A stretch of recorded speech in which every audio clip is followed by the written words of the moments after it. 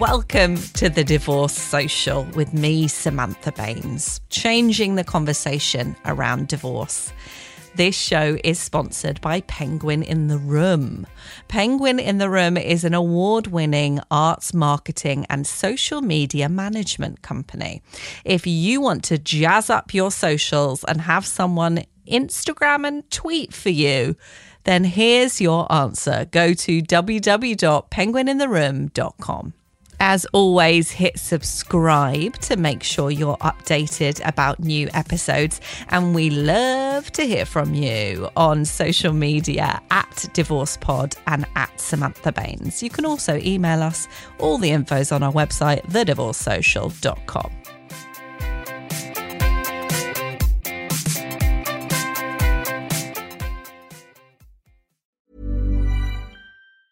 Ryan Reynolds here from Mint Mobile. With the price of just about everything going up during inflation, we thought we'd bring our prices down. So to help us, we brought in a reverse auctioneer, which is apparently a thing. Mint Mobile Unlimited Premium Wireless. How to get 30, 30, bit to get 30, bit to get 20, 20, 20, bit to get 20, 20, bit to get 15, 15, 15, 15, just $15 a month? Sold! Give it a try at mintmobile.com/switch. $45 up front for 3 months plus taxes and fees. Promo rate for new customers for limited time. Unlimited more than 40 gigabytes per month. Slows full terms at mintmobile.com. Since 2013, Bombas has donated over 100 million socks, underwear, and T-shirts to those facing homelessness. If we counted those on air, this ad would last over 1,157 days. But if we counted the time it takes to make a donation possible, it would take just a few clicks. Because every time you make a purchase, Bombas donates an item to someone who needs it. Go to bombas.com/ACAST and use code ACAST for 20% off your first purchase. That's bombas.com/ACAST, code ACAST. This episode is with Natalie Alexis Lee, or you might know her as Style Me Sunday on Instagram and social media. We had a great, honest chat. She talked a lot about her experience being a single mum, living with her ex for a long time before, after they'd broken up and before they managed to kind of move out of the house, going through lockdown together. So yeah, there's a lot in here, and she was super honest, and it was an absolute joy to chat to her. Do check her out on Instagram as well. I follow her and I find her posts really informative, and she talks a lot about fashion and shopping, but also, shame and loving yourself. She has a book called Feeling Myself, in fact. So she's a really positive person to follow on social media as well. Enjoy. I am joined by the brilliant Natalie Lee, author, content creator and podcaster. Welcome to the Divorce Social. Thank you. Thank you for having me. You're so welcome. And how does that feel, me welcoming you to the Divorce Social? Oh, it feels good. Do you mean the actual word? Yeah. How do you feel about the word divorce? Does that impact you in any way? I'm okay with it. I've definitely come to terms with it. It's been a process, but I definitely don't feel any sort of negative connotations towards the word divorce anymore. And that's something I had to rewire. In fact, I went on that process before making the decision to divorce. So that was, I had to get over the kind of stigma and negativity that we have as a society over the word divorce, in order to get a divorce, if that makes sense. Yeah, totally. That's really interesting as well that you say that you went through that before you even made the decision to get divorced. So what did that process look like for you?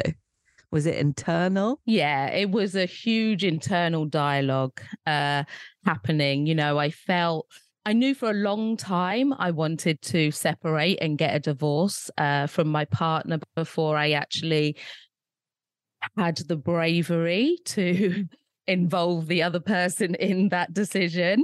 I grew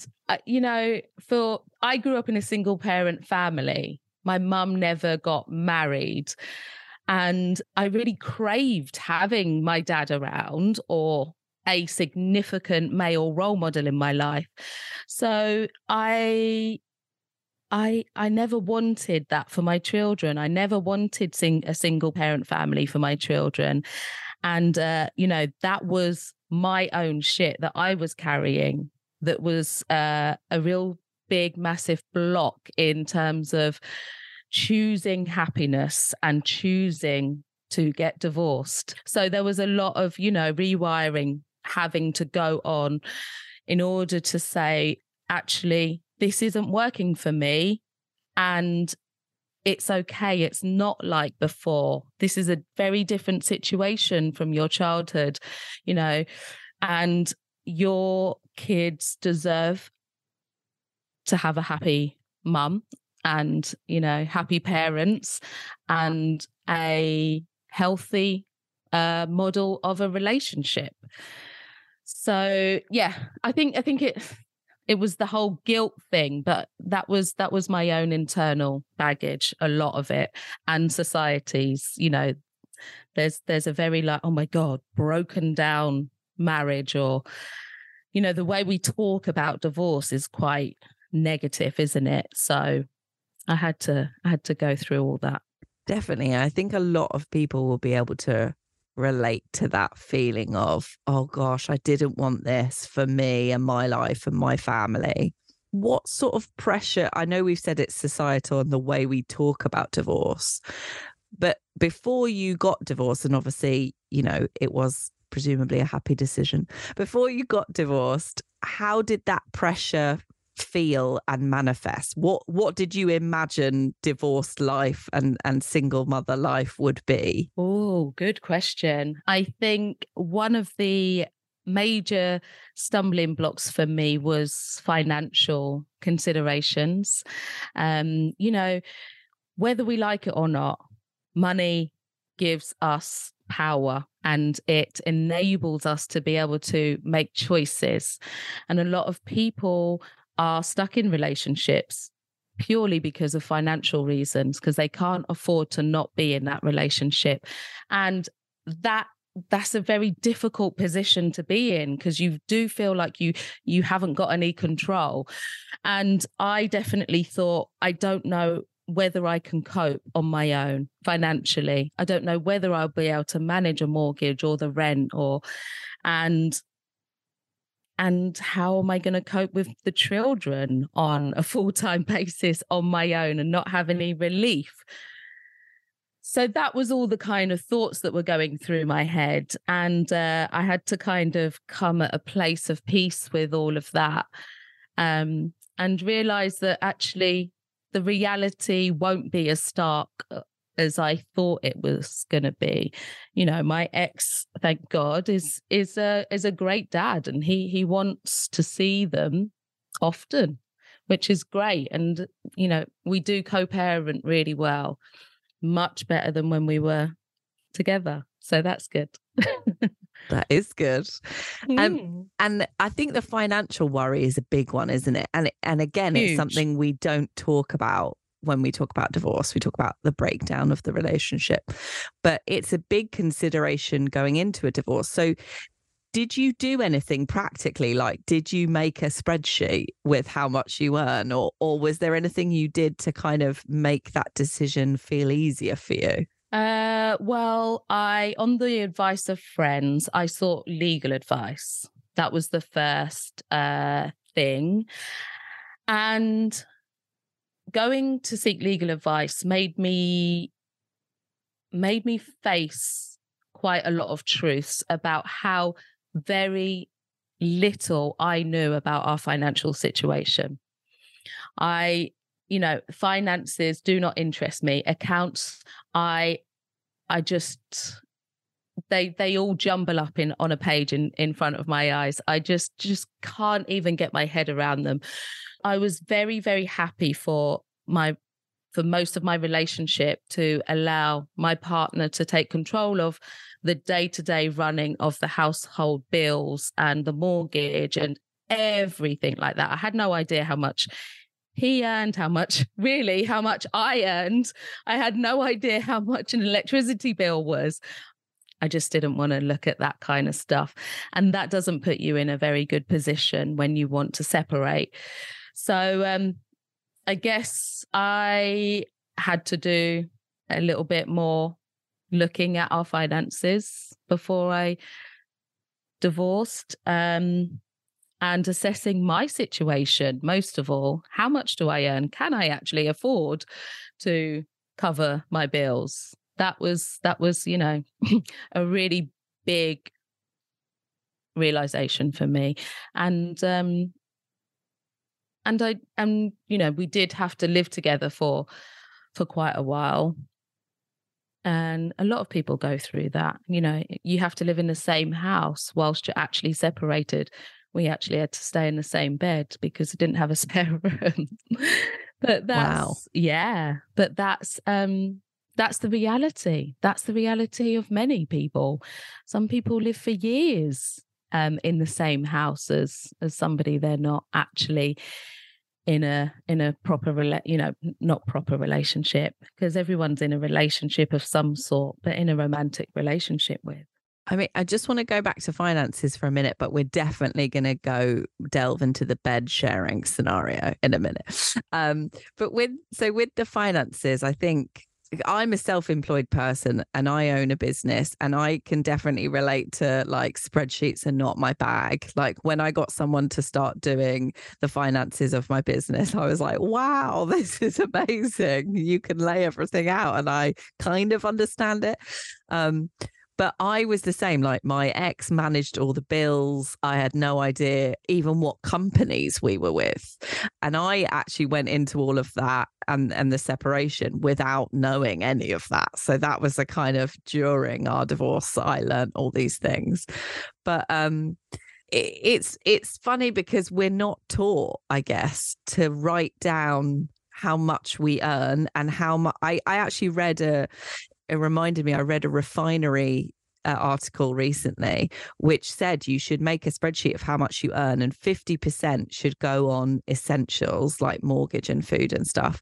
And then you've got your 30% fun money, they called it, for spending and going out, and then 20% saving. And I am 35, and that was a revelation to me. I was like, why was I never told this before?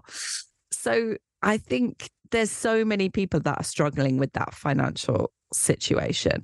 So investigating all those things of what's going on in your relationship before you separate is so useful. But how do you do it? How did you find out those things that you didn't know? Were you like an undercover journalist for a little bit of time? No, not really. No, I didn't do anything sneakily. I just asked questions. I, looked at my bank statements, looked at my business statements, had a look at my outgoings, had a look at our bills. One of the issues was a lot of the bills were not in my name. And, that's another issue. You can't even talk to people if you're not on the account. So it's just really practical things like that. Just simply asking questions. That's the most important thing. I personally am not a fan of doing anything sneakily or those sort of undercover investigations. Everyone has a right to have full, awareness of their financial situation. So, I know obviously it can seem like a big, massive change, but I had a bit of time. So it was, it wasn't done in one big conversation. You weren't like, oi, what broadband provider are we with? Show me all the bills right now. I mean, that is so true, isn't it? Because I remember thinking, how am I going to find out this information? But a lot of the bills are coming through your door in an envelope. Yeah. So you can just open it and look at it. It's so exactly. True. And I mean, we had a folder of old bills and everything. So it was just looking through that and stuff. But, going back to, we're not taught, finances. And I think that's one of the real big one of my really big issues is education is not set up for practical living. And I just want, I want children to know about taxes. I want children to know about how you budget. It's just there's really simple things I was never taught. And I just expected somebody else to deal with that shit for me. And it doesn't serve us well. It really doesn't. So yeah, just get in control, get a little bit more control back is what I would suggest. Yeah, a life skills GCSE would have been so useful for like budgeting, tax. I mean, I doubt I would have got great marks in it, but still, I would have learned something. So we've had a lot of people on the podcast talk about living with their ex, after they'd separated for financial reasons. But I don't know if anyone's ever said that they had to share a bed. So how was that? How did you make that work? Did it work? How did it feel? You know what? It wasn't that much different to being married and in the same bed. He was on one side, I was on the other. It's quite a big bed. So we went to bed at separate times. It honestly didn't feel like a world away from what we'd been doing anyway. So, it wasn't that problematic. Neither of us were at that point in a place where we're like dating or, wanting to go out with other people. So luckily we didn't have to share the bed with anyone else. Like time slots or something. Yeah, that would be really awkward. But no, it was okay. It just, life just kind of carried on like it had been carrying on, just with a different kind of knowledge. And so when finally you did separate and you didn't have to share a bed in a house anymore, how did that feel? Did it feel like freedom? Because I remember I was like, woo, I've got the whole house initially. And then I felt incredibly lonely. Ooh, good question. How did it feel for you? I think similar. There was definitely that elation. There was the moment of elation that, oh my God, I've got full control of the remote. Yes. And I can watch Housewives all day and not have somebody moan at me. And then I then felt incredibly scared. I felt really scared. I was like, I now don't have, anyone else that can come between an intruder and me and my children. That was my main worry, actually. I had a lot of sleepless nights listening to every crack and noise that happened in the middle of the night. And I had to really start to feel safe again in my house on my own with my children. And I just took some safety precautions that enabled me to feel safer, like put up, CCTV, not CCTV, but those motion detector things. Yeah, I've got them. Yeah. Yeah. And yeah, just to make myself feel that bit more secure in my own home. But I've got over that now, and I feel good and I feel safe, and my environment feels really calm and peaceful and lovely and safe now. In fact, so safe that I don't ever want to leave it.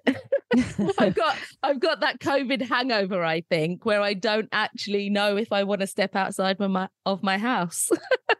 That's the problem. It's like you feel so safe. You're like, I'll just stay here forever because this is safe now. Yes. That's interesting you said about the safety. Do you think that was a symptom of other things, of feeling unsafe now because you were on your own? Or do you think it was purely a like physical safety in the house? And why do you think you felt that?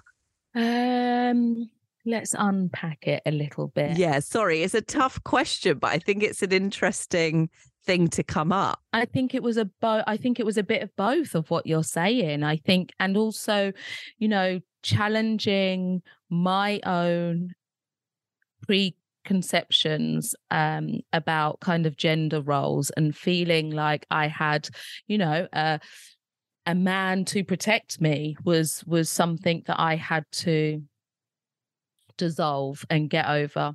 And, you know, I am a feminist and I speak about feminist issues all the time. But until I got divorced, I didn't realize how gendered the roles were in my house. And, you know, I'd never mowed the lawn. Yeah, mowed the lawn before. I'd never put on a doorknob or put a blind up. To be honest, I mean, he wasn't that great at that anyway, but I still kind of let him deal with that. And so, you know, not relearning, but learning how to do all these things was challenging, but also very empowering. It was great. You know, once I learned how to, I remember putting a doorknob on my daughter's door, and that sense of achievement afterwards was like, I felt like Superwoman, you know. I really was like, oh my God, this is actually really easy. And I'd done it, you know. What a brilliant what a brilliant thing to show my children, that I could just do anything. Yeah, no, I'd never mowed the lawn and I was so scared of doing it. Like I got someone to come round to be there whilst I did it. I don't know why that was going to help, but I was like, just watch me while I do it in case I blow everything up. And I did it and it was fine. I actually felt a lot like hoovering without picking up gender roles, but like I had experience of hoovering before and I hadn't had experience of mowing the lawn. But when I put on my first shelf, I remember I felt like Superwoman, like your doorknob moment. Yeah. But I then leant into it too far and I tried to like put up a whole IKEA like drawer unit that was really difficult on my own. I mean, did you do that? You got to know your limitations. Okay, Sam. yeah, I didn't know them.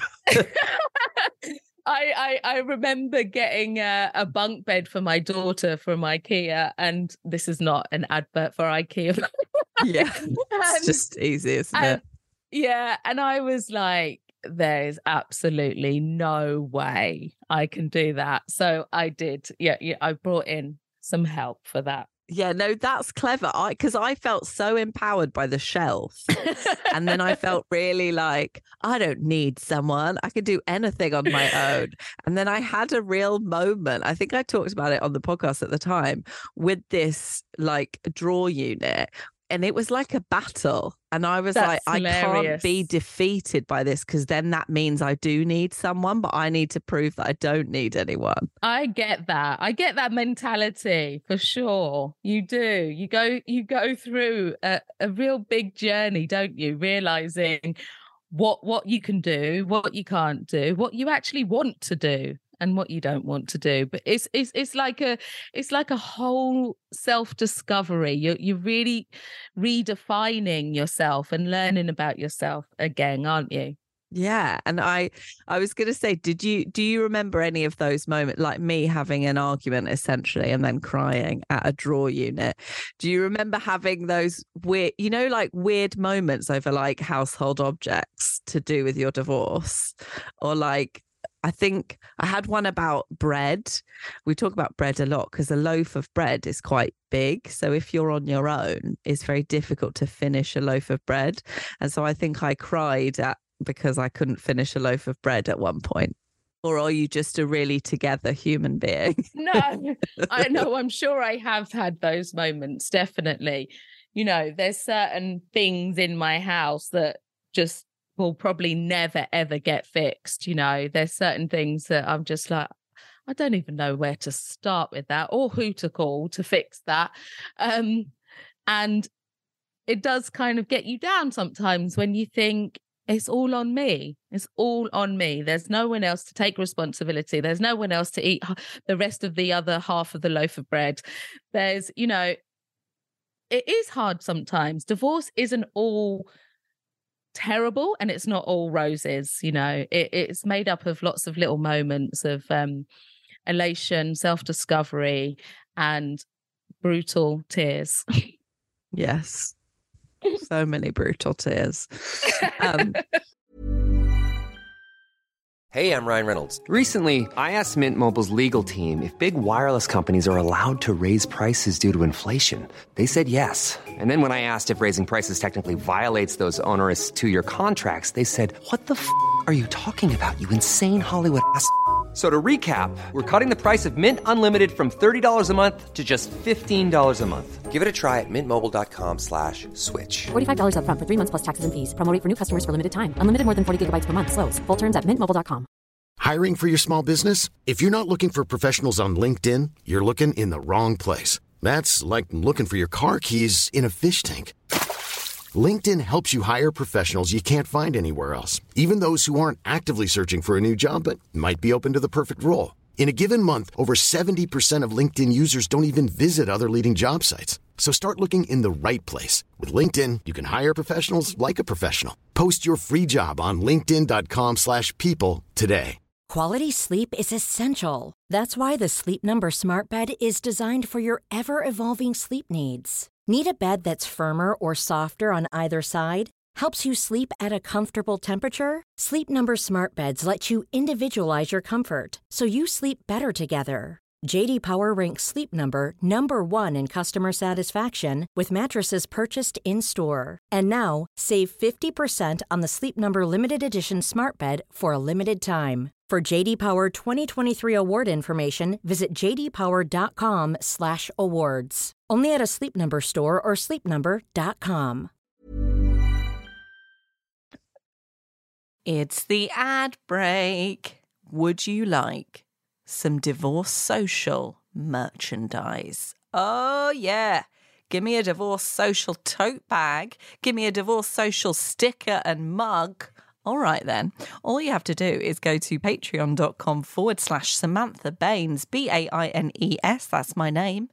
And you will get access to be able to join up to our Patreon. That supports the admin costs of the podcast. It also means you have access to merchandise and a 90s style chat room where we talk about divorce and heartbreak and overcoming it and being fierce, amazing humans. Don't forget to leave a review of the podcast as well and hit subscribe on all your podcast platforms.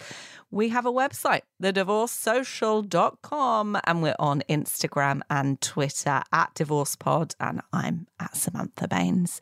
Enjoy this advert because it makes me 2p every time you listen. 2p isn't maybe the real amount. I've made that up as an approximation, but thank you anyway. So you said at the beginning that you had these kind of ideas that you then had to dissolve within you of like what being a single mum and a divorced person would look like. Do you remember any moments of being a single mum and a single person that kind of were life affirming or learning points during that divorce period? Other than the doorknob situation. Other than the doorknob, which is a big one, I have to say. Going back to finances, it was the kind of realization that I was able to cope on my own with my finances. And I feel so much more in control now because I know everything that's going in and out. That's a really big that's a really big thing for me. My whole adult life, I've never had any control over that or any sort of insight into it. So I think that is it. It really impacts your self-esteem when you feel like you can actually live on your own as an adult. So yeah, but it's still I'm still learning every day, every single day, just trying to understand myself more, just trying to sort of dig deeper and uncover patterns. I had a lot of therapy after my divorce, and that was really helpful in terms of sort of looking at my side of things and not just blaming the other person all the time. Relationships are 50-50, and it's so easy to deflect blame and attention away from us. But actually, the most mind-blowing transformational thing I could do was accept accountability and take ownership of my own shit and what I brought to the relationship and how I came and perpetuated old patterns and trauma that I had. Definitely. And that's a process, right? Because I remember being at the beginning of my divorce journey and people talking about taking accountability and me being like, but I didn't do anything wrong. Yeah. I'm great. I was incredible to live with. You know, it's just all them, or like it's all the combination of us. It's nothing to do with me. And I think it's taken me like a good few years of therapy and perspective to actually be like, okay, looking back at married Sam, you know, did some things that Sam now wouldn't do. And I can see why that might have impacted a relationship or might have impacted a living arrangement, or how I think therapy is so important. And we talk a lot about it on this podcast, which I like. But how did you start your kind of mental health journey, I guess, through that divorce? Did it start, you know, did you straight away find a therapist? Did you have one already? Did you know, do some people like throw themselves into sports or have sexual explosions like I did? What was your first step to looking after yourself? My first step is always to go into my shell. I very much shut down, I would say. I shut out a lot of the noise and I go. It sounds so corny to say go within, but that's what I do. I go within. I, you know, journal stuff out. I just process stuff. Just, you know, just think. Yeah, just analyze my thoughts. Just stay with my thoughts. Be with my thoughts. Sometimes it's so easy to like continue to be so busy and like go out and have loads of sex and do all the fun things, but actually, are you dealing with the shit that's actually going on internally, or are you deflecting and running away? I did a lot of that towards the end of my marriage, so I felt like I really needed to focus on myself and silence all the other noise for a bit. I nearly said to you, no, Nat, I was not focusing on myself. I was deflecting when you said that 100%. Yeah, it's so easy to do. And sometimes that's what we need to do. Like at different points in our lives, we need different things. And it's about not being so hard on yourself for what you did to cope with situations.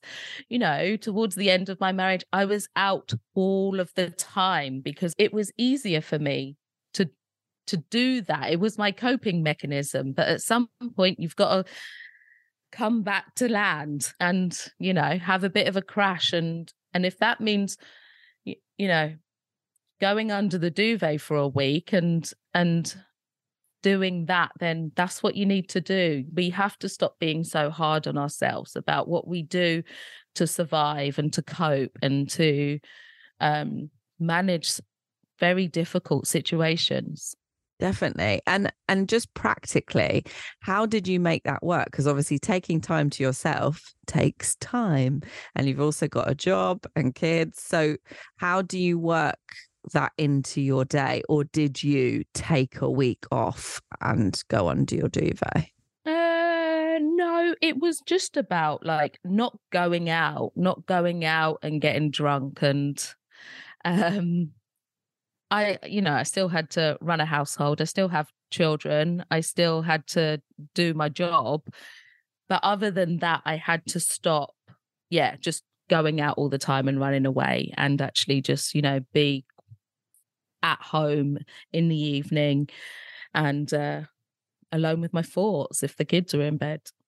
Yeah, not filling the diary, because I think that's the temptation of like, I'm on my own. Okay, what am I going to do? Who am I going to see this day? What's going to happen? Yeah, I think and now you've just kind of reminded me, I really struggled when my children were with their dad to be on my own in my house. And again, as you say, not fill my diary with, oh my God, right. Okay, I'm going to be alone on Monday night. What am I going to do with myself? No, you can just actually sit on your sofa, read a book, watch telly. That at first feels extremely lonely and very confronting when you haven't, I was in my relationship for 24 years.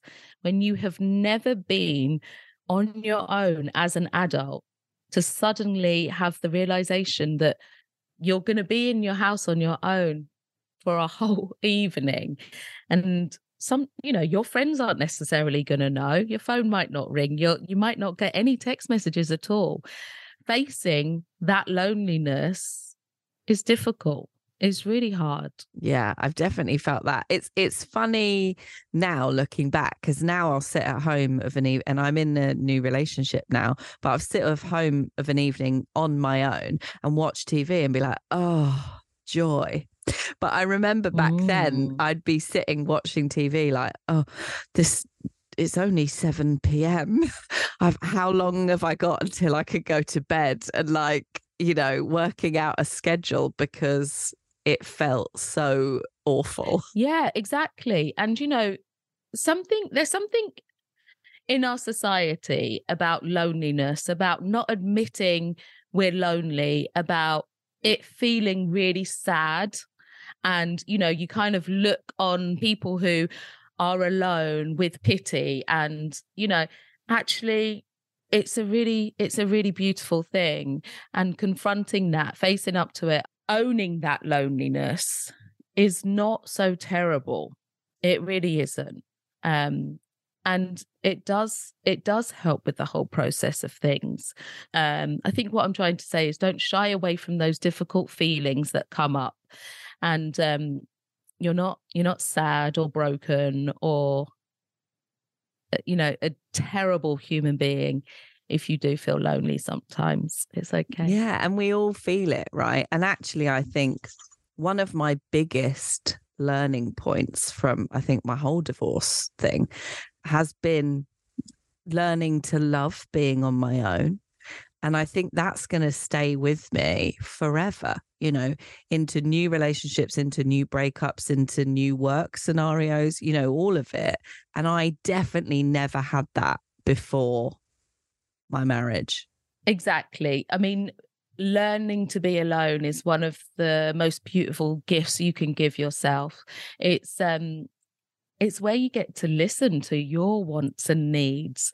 Throughout my whole relationship, one of my problems was not being able to identify what I needed, and therefore not being able to communicate what I needed to my partner or to anyone. And therefore, I was basically this big ball of resentment that ran around thinking, why the fuck is no one listening to me? Why is no one, fulfilling my cup?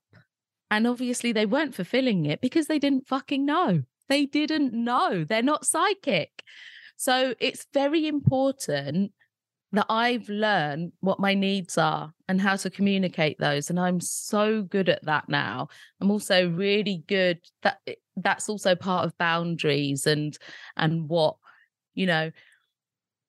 what makes you feel good and safe in a relationship. Communication is, I'm sure you talk about that all the time, but it is just the most underrated and the most bloody wonderful thing in the world. Being able to communicate clearly, concisely is a skill that I am developing with gusto, and I'm bloody loving it. Everyone else might not be, but I am. I think it's still something I'm working on because I'm a talker. I love talking, so my communication goes on for a while. Well, that's the other issue, because then people don't hear you if you talk too many words. But sorry, there's a noise that keeps popping up. Guess what? That's my ex texting me. Anyway. Perfect timing. Yeah. But yeah, I'm a communicator. So I don't know where I've lost that along the way in my relationship. But communication the breakdown of communication was for me the beginning of the end. Yeah. Communicating is important. I need to learn to be more concise. And I think I said that quite concisely. You so there did. we go. I'm learning. So you were in your marriage, you said, for 24 years. How, you've come out of it, you've dissolved all those opinions you had of what being a single mum or what that might have meant. You're living it, you're learning to communicate, you're working on yourself. How then does dating feel? Have you dated? I was in my relationship for 24 years, not actually married for that long. Just gonna get that out there. Dating. Now, I've had a troubled relationship with dating, I would say. I kind of dip my toe in and then quickly get out again. I have tried dating apps, haven't actually successfully managed to meet anyone from a dating app.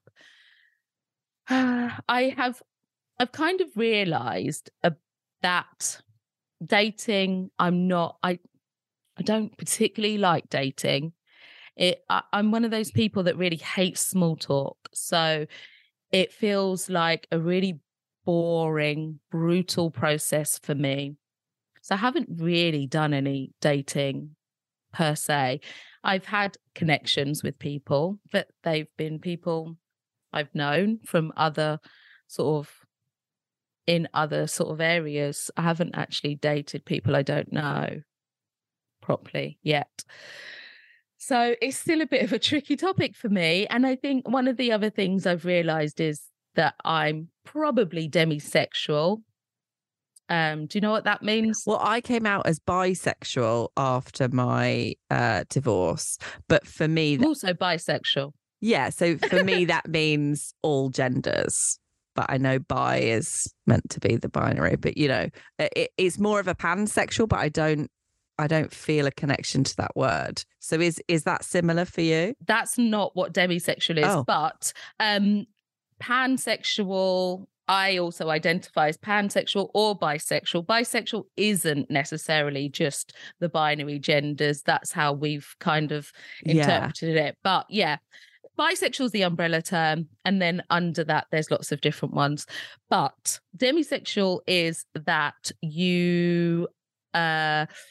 it's about trust and relationships. And I don't feel able to have like casual relationships with people. I'm attracted to people once I've got to know them really well. And so, I'm just learning about it. And I'm kind of learning that that's me. I don't like one night stands and I don't like casual sex. I really have to develop a lot of trust and safety before I'm able to have that kind of sexual experience with somebody. And that's a whole big learning process too. That's so interesting because I guess I'm on the other spectrum of like, fully up for all the sex, but I have to get to know someone really well before I like talk about my feelings and open up. So it's almost like sex is my entry point. Oh, no, that's definitely very different from me. Yeah, we're like the opposite. Yeah. Yeah, and that's what's useful, isn't it? It's about learning what works for you. Everyone's different. And, sometimes the advice of our friends won't necessarily work for us. I did get the advice, you should just get out there and just have loads of sex. And anytime I thought about that, I was like, oh God, that really just doesn't feel good to me. Maybe I should do it, maybe, but then it just didn't sit right with me. And you've got to focus on what feels like it's aligned with you, haven't you? Yeah. And there's always this thing, isn't there, of, when you're dating and your friends are dating, or your friend is in a new relationship and they're like, well, I didn't sleep with my partner until 7 months in, and so you should try that. Or they're like, well, I slept with my partner on the first date and it was fine. And then you're like trying to judge how your relationship is going to go based on sex, which just doesn't work. Exactly. Yeah. I mean, for me, that's much later down in the line of things. So how were you introduced to the term demisexual? How did you discover that this was a thing? You weren't on your own. Lots of people feel this. Through Instagram, actually. I learned so much through Instagram. There's so, I know it has a lot of negatives, but I'm educated all the time on social media and I love it. And I think, just having a term that I identified with was actually really quite comforting to me, because sometimes you do feel like, what's wrong with me? Why can't I do that? Everyone else is doing it, but we compare ourselves to other people so much. So yeah, it's just interesting learning about these different kind of ways of being and identifying with other people, knowing you're not alone. Yeah, I think that for me has been one of the big things of this podcast, but also what's so great about the online and social media, even though there are negatives, but you can still find a group of people that understand you. I'm deaf, I wear a hearing aid, and I was told I needed my hearing aid at like 29, and I felt like there was no one like me my age who was going through that experience. And then through the internet, I managed to find all these people. So yeah, I do think there are lovely things that we can focus on, aren't there, about Instagram and stuff like that as well. Oh, absolutely. Absolutely. So how, looking back now on your kind of long relationship, not marriage, but long 24-year relationship, and then marriage, divorce, and like how far you've come now, how do you look back and see that person who was in that marriage worrying about, breaking up and being a single mum? Do you look on her with kind eyes? Yeah, I do. I think self-forgiveness is one of the most difficult things that, we struggle with. But once we do sort of have an understanding of why, the motivation for doing things, we can work towards self-forgiveness. And I have a lot of understanding now about my motivations. And I feel kind of sad for her. I feel like she felt like she was trapped, and mainly trapped in her own thoughts and her own shit. But I have a lot of compassion for her, and I think she's done really well. Yes, she has. And I'm really proud of her. Most of all, I'm really proud of the process she went through. I could say that it took a very long time to get here, but actually everything just happened the way it should happen, and in the right amount of time. I don't think it could have been any quicker. Someone said to me, actually, because I was always like really concerned with like, oh, is this meant to be? Are we meant to be together and I'm meant to be on my own? And someone said to me, it's meant to be because it happened. Yeah. That's why it's meant to be. Exactly. It's not something you're reaching for. Is there anything you'd say to that person that you're looking, old you, that you're looking back on with kind eyes, or anyone else in that who feels like they're in that place now? I think I would probably say to myself that I'm proud of you, and you're doing the best that you can right now. And I think to everyone else who feels like they are trapped or that their head is just barely above water, give yourself some grace. Know that you're doing what you can. And at some point, you will have enough energy or enough strength to do what you have to do. But right now, you're where you need to be. I love that. That's great advice. And for you, how's you seem happy now? How's the future looking? You're podcasting, you got the book. Yeah, I've got a lot going on. I'm doing filming as well for a new TV show at the moment. So that's interesting. There's loads of things on the horizon. I'm excited about my future. So I feel good. I also have absolutely no fucking idea what it looks like, and I'm okay with that too. Yeah. You know, I've got some control, but I've also got very little control, and that's okay. I like that. Because we talk a lot about, sometimes when you're in that relationship, it's like the future is all mapped out and you know exactly what's going to happen. And there is a joy in like, oh, I wonder what will happen next Tuesday. I've no idea. We'll see. Yeah, exactly. No, but I feel a lot more content now, a lot calmer. There's not as much tension in my home or in my body anymore, and that feels good. That sounds good. So it's been a joy to talk to you. Please, can you tell us about your podcast, where we can listen, and your book and where we can buy it? Yes, I have a book called Feeling Myself, and that's out now. And I think it's available most places. It's also an audiobook as well. You can find me at Style Me Sunday on Instagram.